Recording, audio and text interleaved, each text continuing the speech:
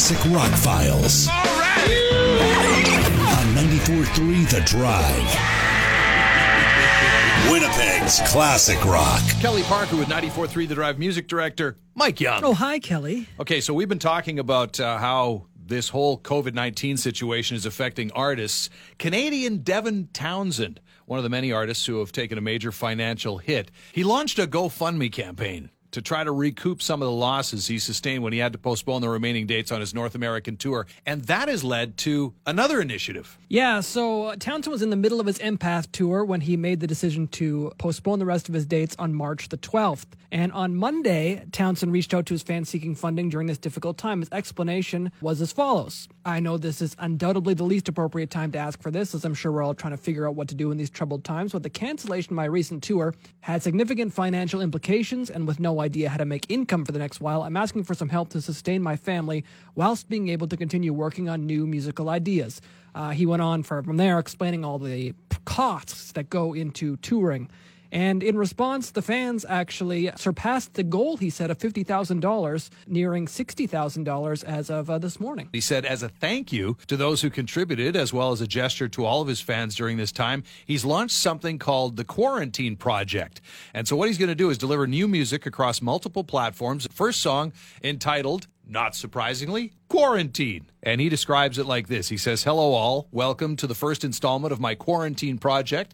I want to be able to provide some relief during these coming times in the ways that I'm able to. People have been so supportive of me in my time of need with the GoFundMe campaign, so we lost a lot of revenue, et cetera, et cetera. In the ways that I'm able, I will provide as much content as I can during this period. It's what I feel I can offer. I appreciate that he has taken it in stride, the money that's coming in from the fans, and he realizes that people are parting with their hard-earned money and giving it to him, so he wants to give something back. What I don't understand about Devin Townshend is this is not the first time. We've talked about him on this show probably a year ago, going through financial troubles, talking about how difficult it is in the music industry, how if this album doesn't sell, he's going to go broke. Right. Devin Townshend needs to stop because his choices at this point are not financially feasible for him. You can't be in a position where he's been around the music industry now for 20 plus years, right. More than that. And he's now living tour to tour to make ends meet. That's not a sustainable way of living. You have clearly no retirement money. You have no nest egg. You have nothing to fall back on. So you're going to play music until you die at this paycheck to paycheck moment. Like, that's not sustainable, man. And going to the crowd once is fine, but this is it now. You can't go back to them. Well, how he handles it and the GoFundMe, as he said, obviously this is the worst possible time to do this. When I read that, I kind of thought, well, then maybe don't. Yet he did, and the fans came through. But I hear, as you say that, anybody that's listening right now who is a musician trying to make a living, I hear them all going, welcome to our world, Mike. I mean, that's the way the music business is right now. No retirement funds, working paycheck to paycheck very often. And if that's the way you choose to make your living, you're putting a roof over your head, food on your table for your family. Unfortunately, it doesn't mitigate for situations like this. Right, but then you can't go to the public to ask for handouts because now you're making choices where you know the resolution. You can search Devin Townshend money issues on Google, and I guarantee you'll come across articles. I did this before, and there's one from 2018 about him talking about how this album doesn't sell. You know, I could go broke. So now it's the album doesn't sell. Next, it's the tour doesn't go. I could go broke. You know, so this whole thing he's got going doesn't work, and you can still keep making music while at the same time maybe looking at other options in your life. I'm just saying, if you're worried, if you're really genuinely worried about the financial security of your family, which he says here, then maybe you would rearrange some things. Point taken. Counterpoint over here. There's no way that any of us could have seen this situation coming, where everything shut down worldwide. But this isn't the reason. He's just one incident away from everything falling apart for him. If it wasn't this, it was my album's not going to sell, I'm going to be broke. I get that. You know, so you're living at a point where one single thing, no matter what it is, whether it's COVID-19 or Amazon can't manufacture vinyl records anymore, and that's going to stop fans from getting my music. You know, one thing is going to cause the whole tower to fall down. So what you're saying is his particular business model seems to be operating too close to the edge. Yes. Create some financial stability for yourself and then build off of that, because right now you've got a table with 4 legs and 3 of them are broken. And if I kick out that 4th leg at this point, it's just all crashing down. I feel like you hate him personally and that you would like to kick out that other leg. I don't. I mean, I like Devin Townshend's music, and he does a lot of cool stuff, but he's also appealing to a very niche audience. Yeah. When you do that, you've kind of limited yourself, and that's why, he doesn't have the mainstream success of some of the people that don't need help in this time. So he's trying his best. He's making really cool stuff. He's super talented, and I do hope he can continue to do what he loves to do, because clearly this guy is passionate about music. Yeah. With all the styles he works on. Get it together on the financial side. I just wish, he didn't have to do this. Well, his niche fan base did come through to the tune of $65,000, and he is giving back. Mike Shinoda, currently of Linkin Park, ex of Linkin Park. It's kind of a gray area about the status of that band. He is looking for perhaps your voice to contribute to his latest demo of a new song called Open Door. So Tuesday of this week, he sought out the assistance of some singers in the world looking for help to provide their vocals along the chorus of his new tune. He took to Instagram Live early in the day and gave fans an inside look at the making of the song. After quickly mixing the results, he sent the MP3 to his fans via the community app and said, I have an idea. I want another voice on the chorus of Open Door. Maybe it can be one of you. Get the song, sing it, post a link on Twitter with the hashtag #SingOpenDoor, and if I love something, I'll let you know. Of course, he's continued writing and recording music since the 2017 death of his bandmate Chester Bennington, and this would be, I believe, his third or fourth solo project. His first was under the name Fort Minor, and every other one has been under his name, Mike Shinoda. Okay, so if you want to add your voice and send something in, this is the chorus of this song, Open Door.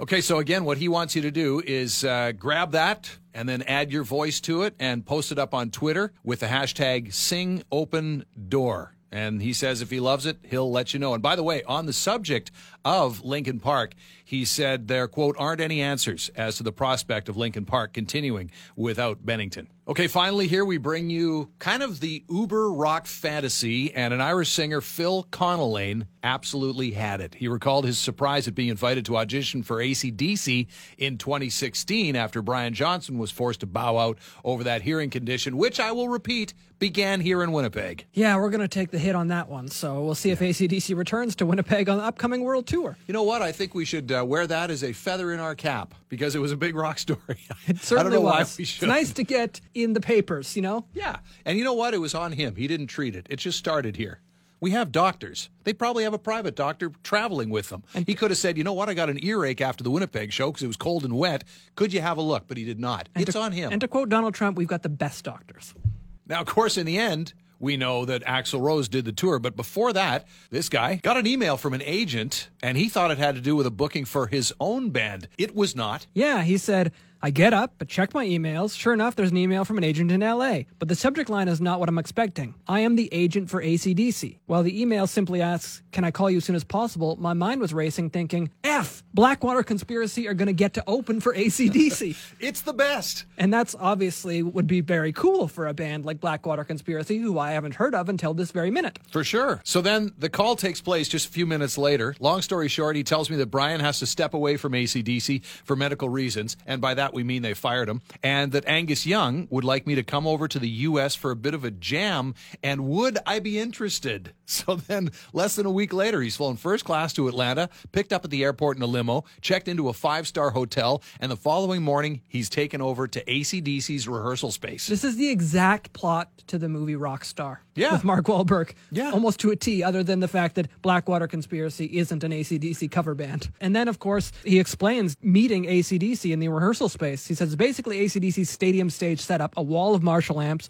Chris Slade's Rock or Bust tour kit separating the amps. A few minutes later, Cliff Williams, Chris Slade, Steve Young all come into the rehearsal room, introduce themselves, thank me for coming over. I'm chatting to Chris Slade, as we have a mutual friend in Ireland, and then Angus comes in a few minutes later, and I'm nervous. He comes over straight away and says, hi, Phil, I'm Angus. Thanks for coming over. I appreciate it. And this isn't just one song they get him to record. They play together for 6 hours. This is just the ultimate rock and roll fantasy. He says, Angus was somebody who made me feel very relaxed, and during tea breaks would chat freely and tell me the funny stories. He learned that AC/DC had discovered him via his previous band, $1 Million Reload, iffy name. The volume and power of AC AC/DC in a rehearsal room on a full stage setting is unbelievable, he said. And every one of those 14 Marshall cabinets on Angus' side of the stage is hooked up and blaring at full tilt. So it was a few days with the band, and then he returned home. Angus said he would update him within a week, and then, true to his word, a week later, sent him a note saying that he loved his voice and the band enjoyed the rehearsals, but mentioning the fact that Axl Rose is going to fill in on vocals for the rest of the tour. But he said that if you wanted to attend any of the shows on the tour, let us know and you can be our guest at any of the shows you want to come to. So he did go to 2 shows, received some star treatment at both of those occasions, and he said just the experience of having Angus Young say to him, "You want to do Highway to Hell?" Singing the first verse, turning my head to the left and seeing Angus 2 feet away from him,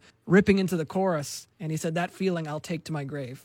Yeah, remember those days when we would stand within 2 feet of each other? What a memory. It was a nice, simple time back then. It was such a good time. I'm wondering if AC/DC demoed anybody else for this, because I always keep coming back to Joel O'Keefe, who is the lead singer of Airborne, who's also from Australia. And Yeah. a band that has been compared to AC/DC, not just in their rock guitar sound, but also the vocals of Joel O'Keefe are very similar to For sure. Brian Johnson and Bon Scott. It's almost a hybrid of the two. So I'm just wondering if there was anybody else that has one of these stories where they came in and auditioned for the band. We talked last week or earlier this week about Metallica, Bob Rock, and the Saint Anger album. That was the first album Robert Trujillo came in on. In the movie, Some Kind of Monster, they have tons of bassists coming in to audition for this role. So it will be odd that just one guy is flown in to do some auditions with them. But, you know, there was a time constraint on this, and once they found out Axl was available, maybe they just stopped and this guy was the first. But who knows? Maybe there's other stories out there. And talk about a rock and roll fantasy with Trujillo being told finally after all of this auditioning, you're in the band, and by the way, in for a full 25%. Yeah. And here's a check. Here's I think $1 million. $1 million. Just to show you we're serious. Unbelievable. Maybe Devin Townshend could look into joining Metallica. Maybe that might be the solution to his financial problems.